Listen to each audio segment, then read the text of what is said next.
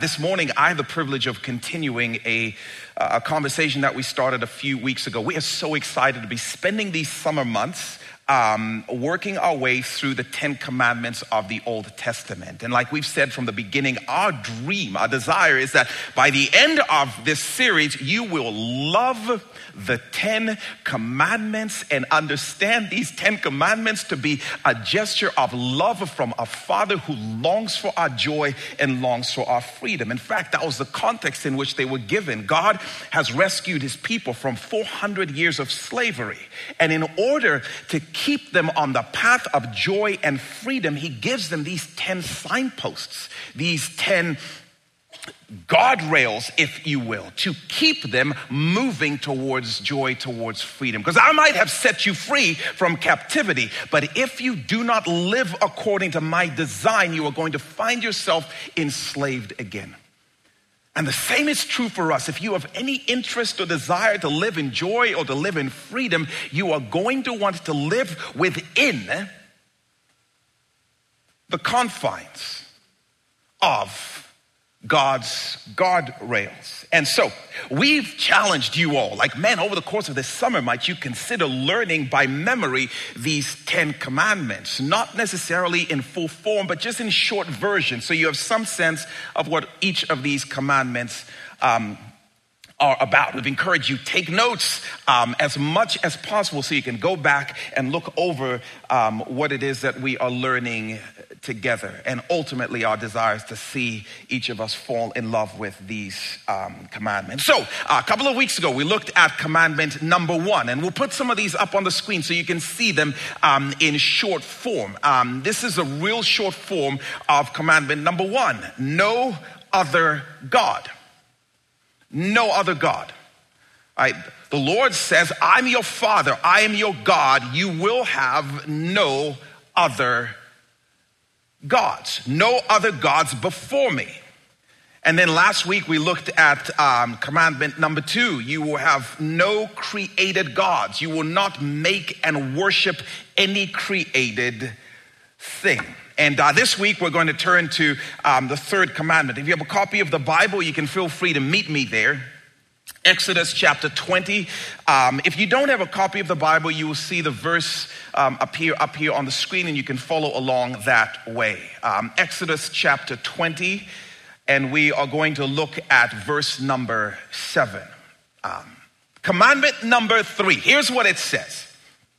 You shall not misuse the name of the Lord your God, for the Lord will not hold anyone guiltless who misuses his name.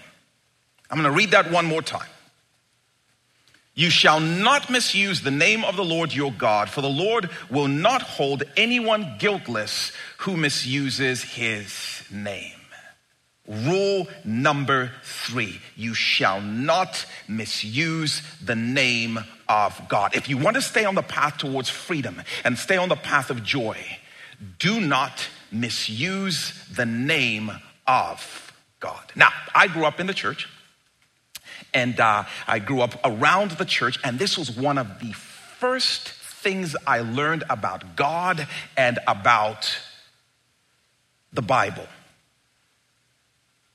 Do not carelessly use God's name in any of its forms. Whether it's God the Father, or Yahweh, Jehovah, do not misuse his name. Whether it's God the Son, Jesus, Christ, Savior, Messiah, Lord, do not misuse his name. Whether it's the Holy Spirit, the Holy Ghost, do not misuse his name.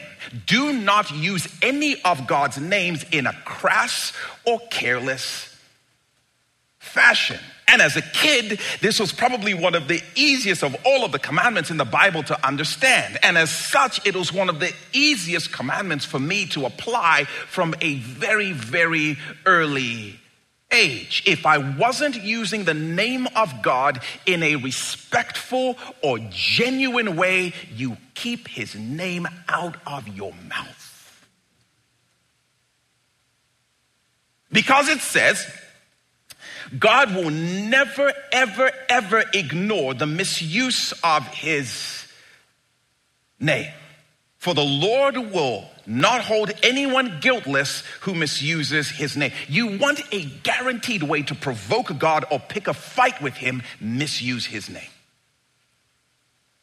It is like walking up to him and pushing him in his proverbial chest, which he does not have because he's spirit. But is literally walking up to him and pushing him and saying, what are you going to do about it? It is picking a fight that he always accepts and, by the way, always wins. Do not misuse the name of God. You are messing with fire. This was one of the few commandments, by the way, which even if my parents weren't around, I didn't mess with. It's one of the ones that for some reason or another, I actually figured out a way to obey as a kid. Do not carelessly or crassly use the name of God. I got that. And here are a variety of things that I understood early. Do not ever use the name of God as an expression.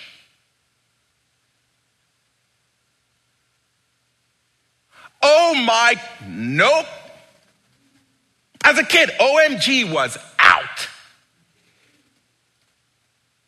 Especially when there is so many other options to choose from if you want to express yourself, such as, wow. Or take, for example, shnikes, right?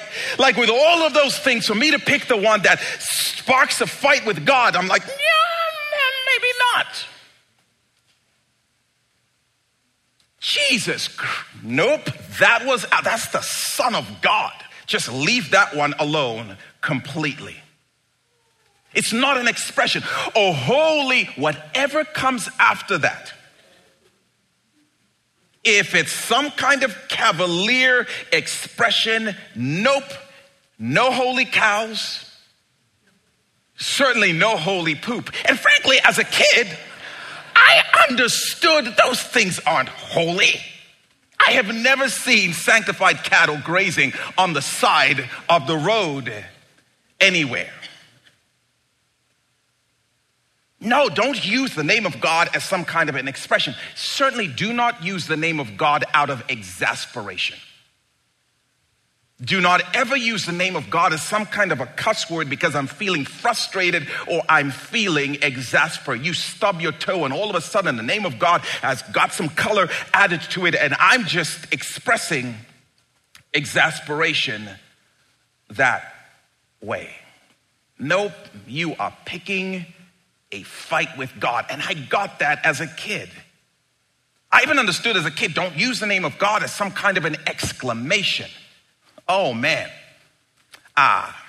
This is when my word doesn't feel like it carries enough weight. So I invite God as some kind of a character witness, some kind of a reinforcement, some kind of an exclamation, some kind of a punctuation to add weight to what I'm saying. It's not just me. God even, right? And this is where we start to say stuff like, I swear on God. Ooh, that was out in my house growing up. You don't swear on God or to God. You don't promise on God or to God. Like, no, you don't have to believe me. Or you don't have to take my word for it, but for God's sake. Nope. Do not use the name of God to add weight to what you're saying. If your character is not enough to be believed, don't try and borrow God's.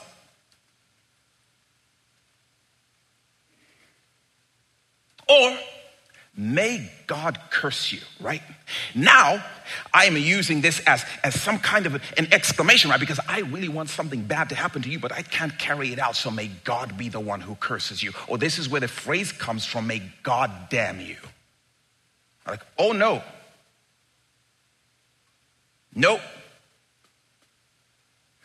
I'm just saying, as a kid, I understood what the third commandment demanded, and we'll put it up on the screen again. Do not carelessly use God's name in any of its forms, not as an expression, not out of exasperation, not as some kind of exclamation, because every single time you do it, you provoke God to a fight that he always accepts. As a kid, I got that. So, we figured out some very creative workarounds to get past that firewall, and God wouldn't even notice. Don't tell me you don't learn practical stuff in church, because here we go. So we knew, we are not monsters. I would never say something so, ridiculous as OMG. So OMG was out, and instead, oh my gosh. I said, gosh, check out this list. We figured it out, man. We cracked the code. I said, jeez. I stopped at the z. Or I might even get some provolone and cheddar and come talking about, no, I said cheeses. It's cheeses. It's not even that, right? We figured out ways to work. No, I didn't say I said Jiminy Christmas. I said Jiminy Cricket. No, I didn't. I said gosh darn. I said dag nabbit. I said dag nab is what I said. And we figured out a way around it. We could never figure out a good one for Lord, so we just didn't say it at all. We just left that one out. Someone picked me up after the service, actually, and said, no, they would say law. I'm like, I never heard that one. That's weird. That's not going on my list. Now, all right. All that to say, you'll be glad to know I've obviously grown since, and I've evolved as a person. I've studied even a passage like this a little bit more. I even snagged a seminary degree. I am just a more advanced version of my 6-year-old self, is all I'm trying to tell you. And so coming back to this passage and re-examining it, and trying to kind of weigh it against my traditional perspective of looking at it, I just thought I'd come back and report to you all. Yeah, that's pretty much what we thought it meant as kids. It is exactly what we thought it meant as kids. And we'll put it up on the screen again. Do not carelessly use the name of God in any of its forms. Not exasperation, not as some kind of exclamation or expression. If you are not using the name of God reverently, respectfully, or genuinely, just keep it out of your mouth and out of your texts. Now, we don't know what he will do about it, but what we do know is how he will feel about it, and the fact that he certainly will do something about it. Listen, the fact that he doesn't zap every time you text his name in some kind of a crass or cavalier way does not mean he's ignoring it, because his word says he never does. And so the reality is there is probably something in my life that is caught up when it comes to freedom or joy because of the way I use the name of God. I just might not be fully aware of what that is. So the question is, why? Why does God give this command? Because come on, doesn't it seem a little extreme? And isn't it tempting to kind of feel like God is being a tad petty on this one? Like, of all of the things you could have added to the list of your commands, you add this? Like someone makes fun of your name on this spherical playground called Earth, and you can't just be the bigger person and ignore it? And God is like, nope, never.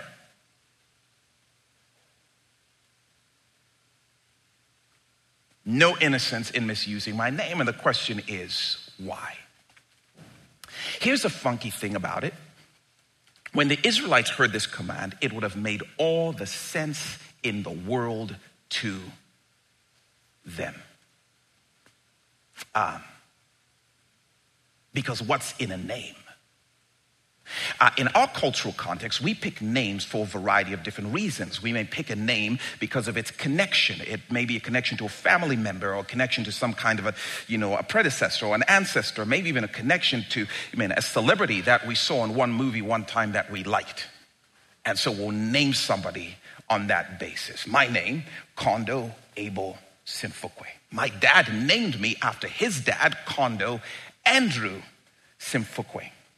So if you want to get to know a little bit about like me and my name, you find that its connection is to my patriarchal grandfather on my paternal side. That's what my name is. It's connection to history. My wife, Melissa Lynn Rance, now Simfukwe. Her parents, Melissa means honeybee. And I don't think her parents were beekeepers or cared about bees. They just liked how the name sounded. They picked it for purely aesthetic reasons. They liked the way it sounded.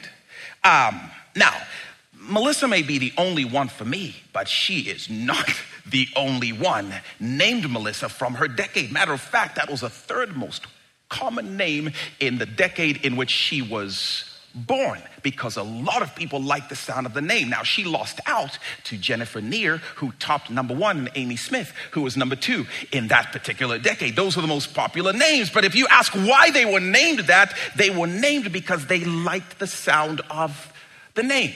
Come on, you run into a kid and the kid's name is Jordan. You're like, okay, yeah. I can see. It's probably not after the river, right? That you were named this. Names are very fascinating in our cultural context. We choose them based on preference or popularity or some connection to some significant person. In the context of Israel, a name described and defined the person who held it. It defined and described who they were and what they were destined for. Your personality was in your name. Your purpose was in your name. Tell me her name and I'll tell you something of her story. I'll tell you something of who she is as a person. Her name is Eve, because she was taken from Adam's side to be his perfect partner in crime. So name her as such. His name is Jacob because he is a scrapper.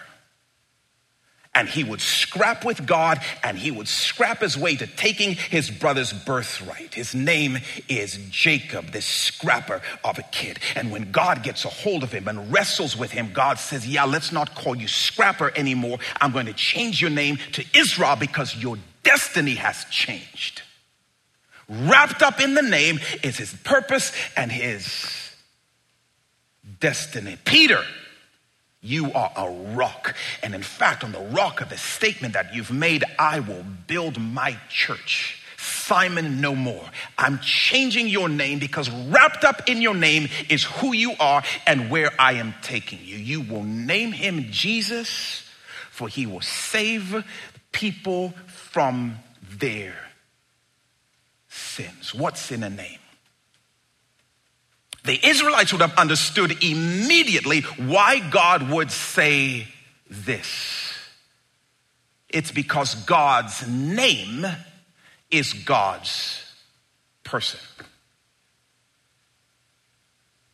God's name is God's person. Wrapped up in the name of God is his character and his will. Wrapped up in the name of God is his personality and his purposes. Which is what makes it so interesting when God first meets Moses. You should read this, Exodus chapter 3, burning bush situation. God meets Moses, and one of Moses' first questions to God is, what is your name? And God tells Moses, does anyone remember? My name is what? I am. Wow. My name is I am. All that I am is my name. And my name is all that I am. And if I told you that my name was Charles, you would start Googling the history of Charles and studying the etymology of Charles and what popular, generation Charles came from and what historical ancestor it may be tied from. But I am from ancient of days. I'm the eternal one. I have no beginning. I have no limits. I have no boundaries. I reserve the right to fill in the blank. At any point, I am who I am. Who I am. God's name is all that God is, and all that God is his name, meaning the two can never be separated. I am. It's so interesting, by the way. It doesn't say I do or I behave. I am.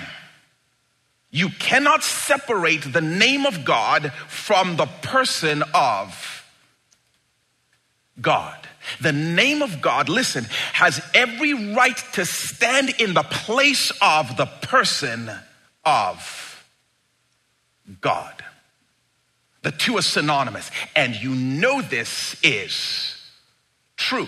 There is coming a day when Jesus will part the clouds, and we sang about this, and he will return in all of his glory, and he will judge, and every eye will see him. And Philippians chapter 2 says, every knee will bow and every tongue will confess that he is Lord.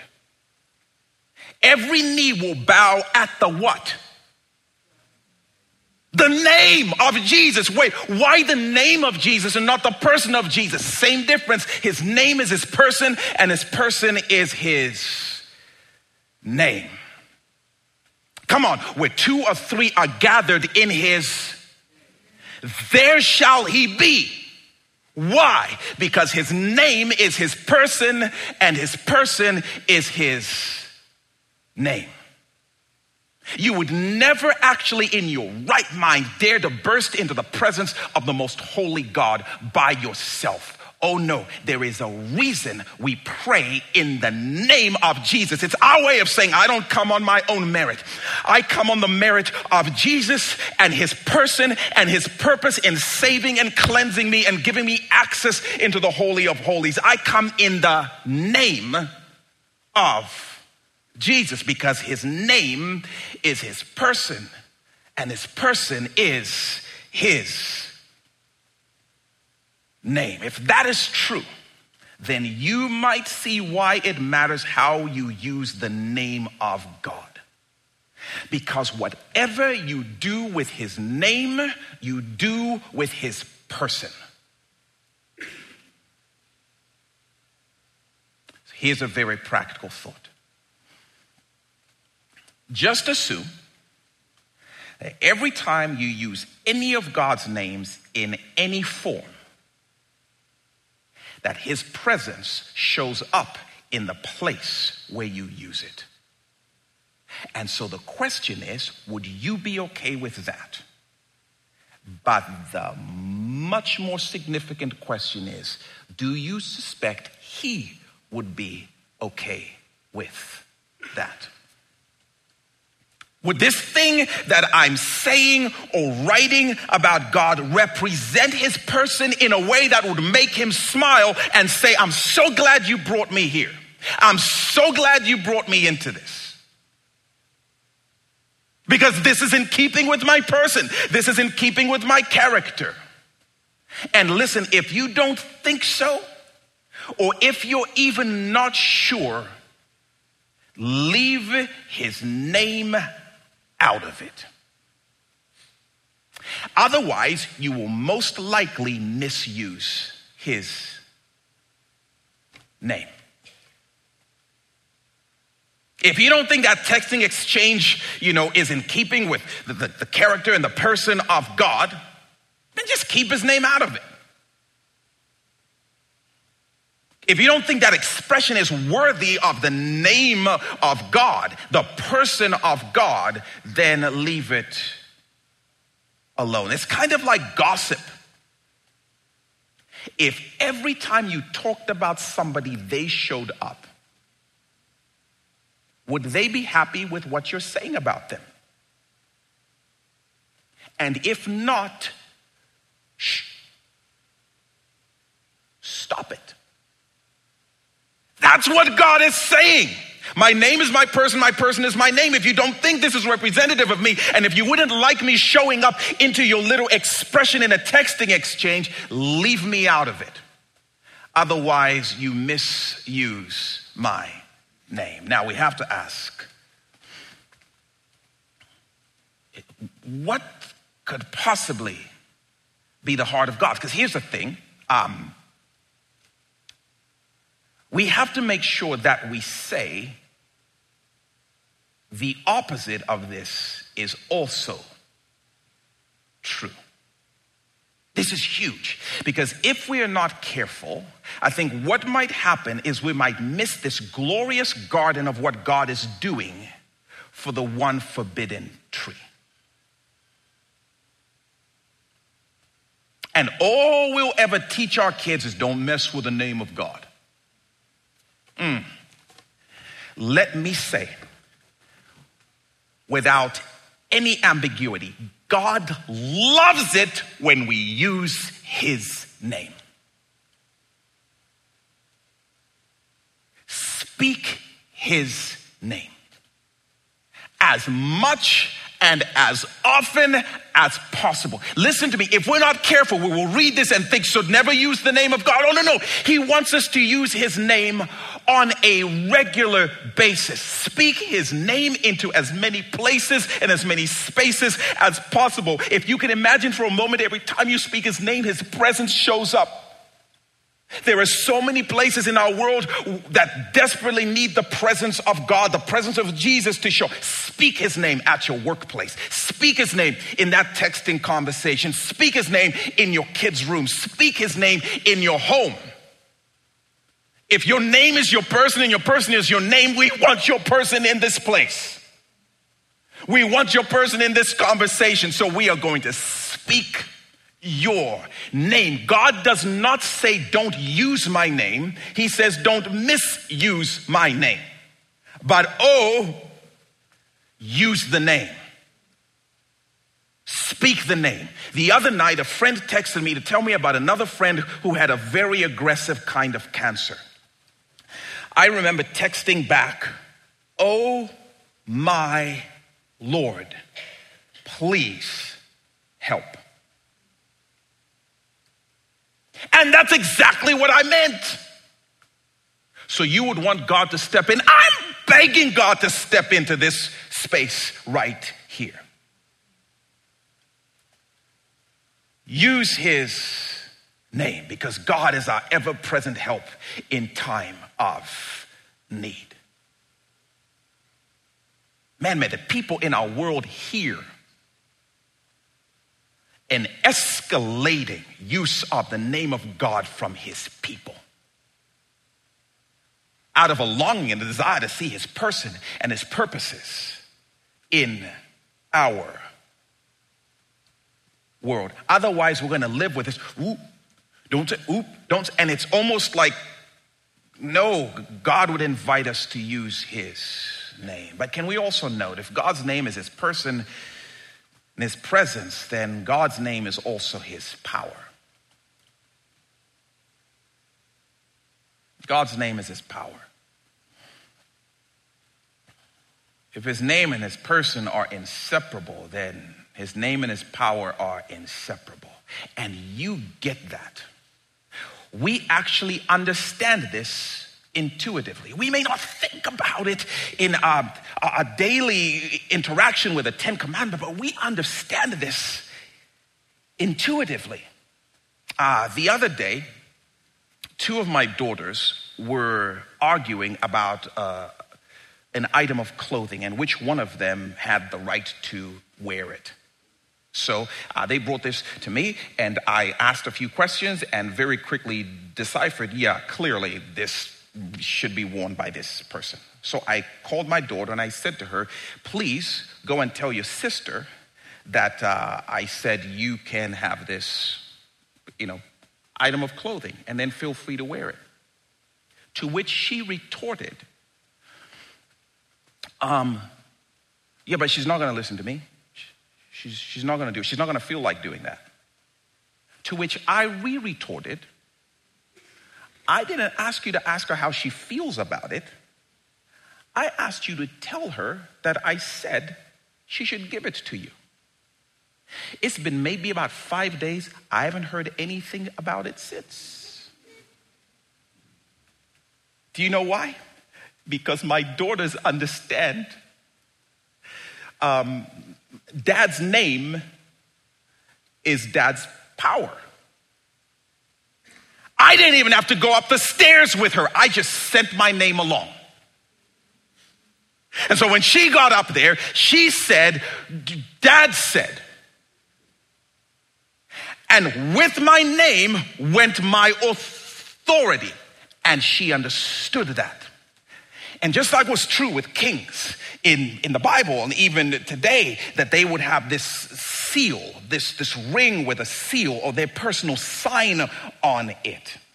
And whatever had that seal on it carried the weight of the king's authority. The king didn't have to travel. He just needed to send his seal. And wherever his seal went, so did his authority. So did his power. I think we understand this very, very intuitively. This makes sense to us. But I think we also understand it biblically. Because no disciple in their right minds would have confronted a demonic being by themselves. Those suckers were way too strong for that. So the disciples knew that in order to confront one of these demonic beings, they would need to say, in the what? In the name of Jesus. And once the name was spoken, the power associated with the name. So the demon was, I don't know who y'all are. I don't care who y'all are. But the power in that name is, we're out of here. Bye. Right? Sin has destroyed this man's body. And Peter walks up to him, Acts chapter 3, and he says to him, silver and gold, we don't know none of that. We don't have any of that. But what we do have, we give you. In the name of Jesus, nature's laws be reversed. Get on up and walk. And nature said, yes, sir. Because his name is his power, and his power is his name. And that was understood. And I think we get this even from a biblical perspective. Jesus doesn't have to climb down the stairs from heaven to earth. No, he just sends the king's seal, carried by the king's people, in his name and the power of the Holy Spirit. And all of a sudden, the world-making, sin-crushing power is introduced into the world by his name. So, if you believe the name of God is world-making and death-breaking, and it's the power of the Holy Spirit showing up in this world, you can understand why God would say, don't mess with that. Don't mess with that kind of power just because you're exasperated. Don't mess with that kind of power just because you're too lazy to think of the actual word you need to use. Don't do it. You can understand why it will never be okay for us to say, we came to church for this. It's just an expression. It's just an expression, man. Why does the church make big deals out of little things? This is why the church is losing gravity and steam. It's because of stuff like this. It's just an expression. By the way, we live in an era right now where it's not very difficult to disprove that theory. My family and I were traveling not too long ago, and a flight got canceled, delayed. So we're in the airport, and we're waiting with a whole group of people for a very, very long time. And so after a while, boredom set in. And so in order to amuse myself, I yelled at the top of my, please don't react, don't judge, but I yelled at the top of my voice, "Bomb!" My wife looks at me and is like, absolutely 1000% no to that. And in my mind, I'm like, oh, okay, maybe you have a point. So then I'm like, God, that is not any funnier. And my kids think, no, this is actually pretty hilarious. It's just like, you can't say bomb, you can't say gun, you can't use stuff like that in a public place. Look at how people are starting to react. And so, so we got together and we're like, all right, let's think about some creative ways to address this. And so we started yelling, "Born," but with an N. It's like, that is not any more amusing. How about gum with an M? That is not any more amusing. And I tell you that fictitious story purely for the purposes of education, to see if you would find it amusing or if any part of you would say it's just an expression. But any of you who do any amount of traveling will say that is not just an expression. Words mean certain things. You cannot just say that because, come on, why is everybody overreacting? And I'm telling you, if you would have a problem with me screaming bomb in a public place, you better not write OMG just as an expression. But that's the culture. Like, you're tampering with that word. That word is going to offend these people. So we can't use that word. So we've taken it out of our vocabulary. Oh, no. But if you say that, that's going to make people very uncomfortable. So you can't use that word. But if you say that, people are going to get scared. So you can't use that word. We've actually become really good at being really careful with what words we're using. Don't you tell me the names of God all of a sudden are just an expression. You are talking about the creative, explosive, intergalactic power of the Most High and his character and his person. But you're saying, no, that you can just say if you feel like it. If you wouldn't trifle with some of the words that are overly triggering in our culture, then come on, you understand exactly what God is saying. I'm the God of the universe. My name is my person. My name is my power. Don't trifle with it. But come on, somebody. There is brokenness in our world that can only be reversed by the power of the name. There is sin and death that can only be destroyed by the explosive power of the Spirit that's resident in the name of Jesus. The church should be speaking his name because we want to see sin undone. We want to see brokenness healed. This is not an invitation not to use the name of God. This is an invitation to actually use the name of God to invite the person and the power and the presence of God. OMG, break those chains. I texted something like that to a friend yesterday. And I even said to them, because they're not a believer, said, like, I hope you don't mind me saying that. He said, I don't mind if you say it, but I'm not going to say it. And my response to that was like, I'm okay with that. Because the power of God doesn't need your permission, right? But to me, it's like, no, let's say it. Understanding the beauty and the gravity that is behind it. The reason God will not hold us guiltless for misusing his name is it's his person, it's his power. And when I'm cavalier with his name, when I lose a sense of awe of his name, I lose a sense of awe of his person. I assure you, and I think this is what God was doing as he's establishing his relationship with his people. If they lose a sense of awe about my name, they will lose a sense of awe about my person. If you have a problem with this as a big deal, then you're struggling with holding God in his proper place. Don't do it. Not as an expression, not out of exasperation, not as some kind of exclamation. And let me just add a couple more. Don't do it as some kind of an endorsement. Don't use God's name as some kind of a stop it. With your breakups and your politics, stop it. When we want to justify our choice of candidate, we just add some God thing to it.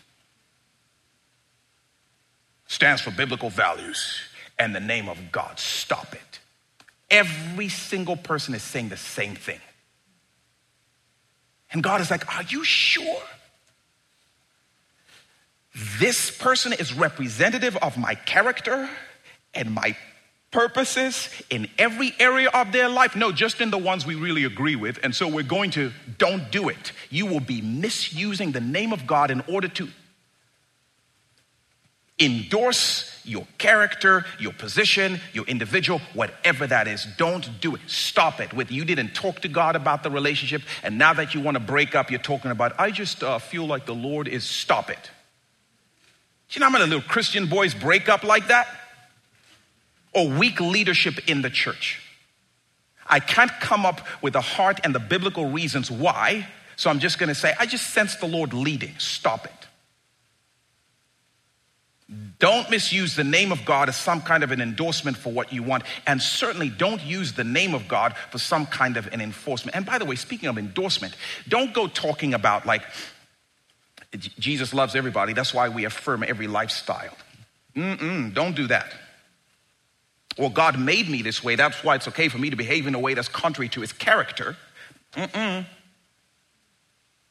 Don't do it.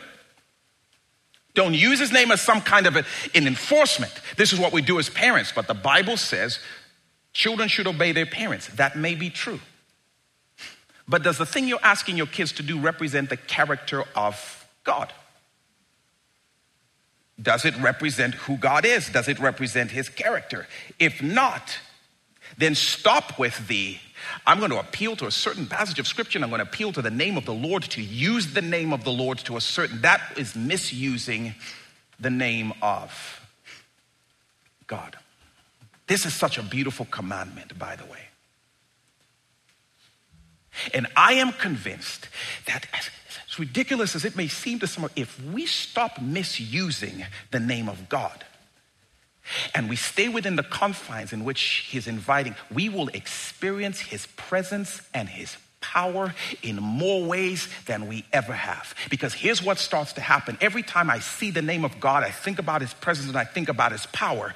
All of a sudden, I become much more aware of it. Every time I'm tempted to use the name of God as an expression, and sometimes it even slips like, oh God, sorry God, I didn't mean to, oh that was a butt dial. But while I have you on the line,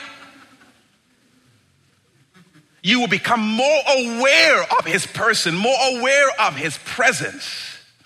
When the Jews would copy down scripture and they would get to the name of God, they would stop, stand up, go take a shower, change their clothes, and then come back and keep writing it. What do you think happened to their view of God when they thought that much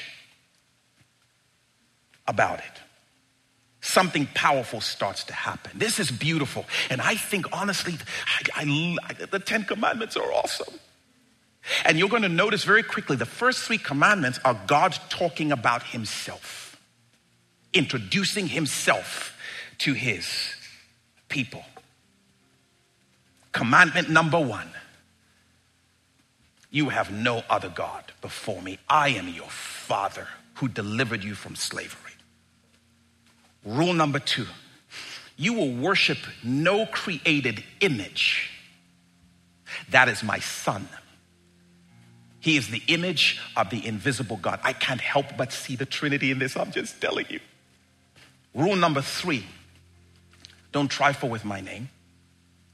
That's how my presence and power shows up in the world. He is introducing himself to his people so that when they continue down this path of freedom, they're acquainted with the God who goes before them. What a name it is. Father, I thank you so much for your invitation for us to know you. Thank you so much for the invitation for us to speak your name, to know your person, to know your power, to know your presence. And Lord, we thank you for Jesus, your son, because we are going to mess up and we are going to misuse your name. And we thank you that you held Jesus guilty so that those of us who are guilty can be set free by his grace. And we praise you for the gospel and grace of Jesus. So even now we commit ourselves to you. We praise you for your name in the great, matchless name of Jesus. Amen.